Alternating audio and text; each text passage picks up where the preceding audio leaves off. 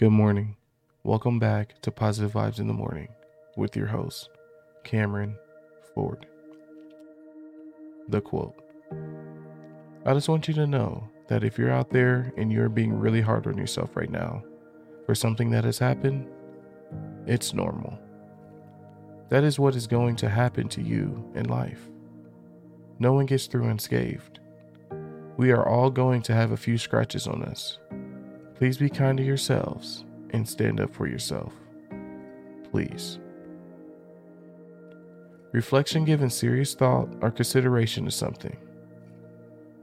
When we practice reflection, we grow. We can reflect on anything in a variety of ways and perspectives and use the information to do better. Oftentimes, with reflection comes remorse and regret. Most of the weight of these feelings is self-inflicted.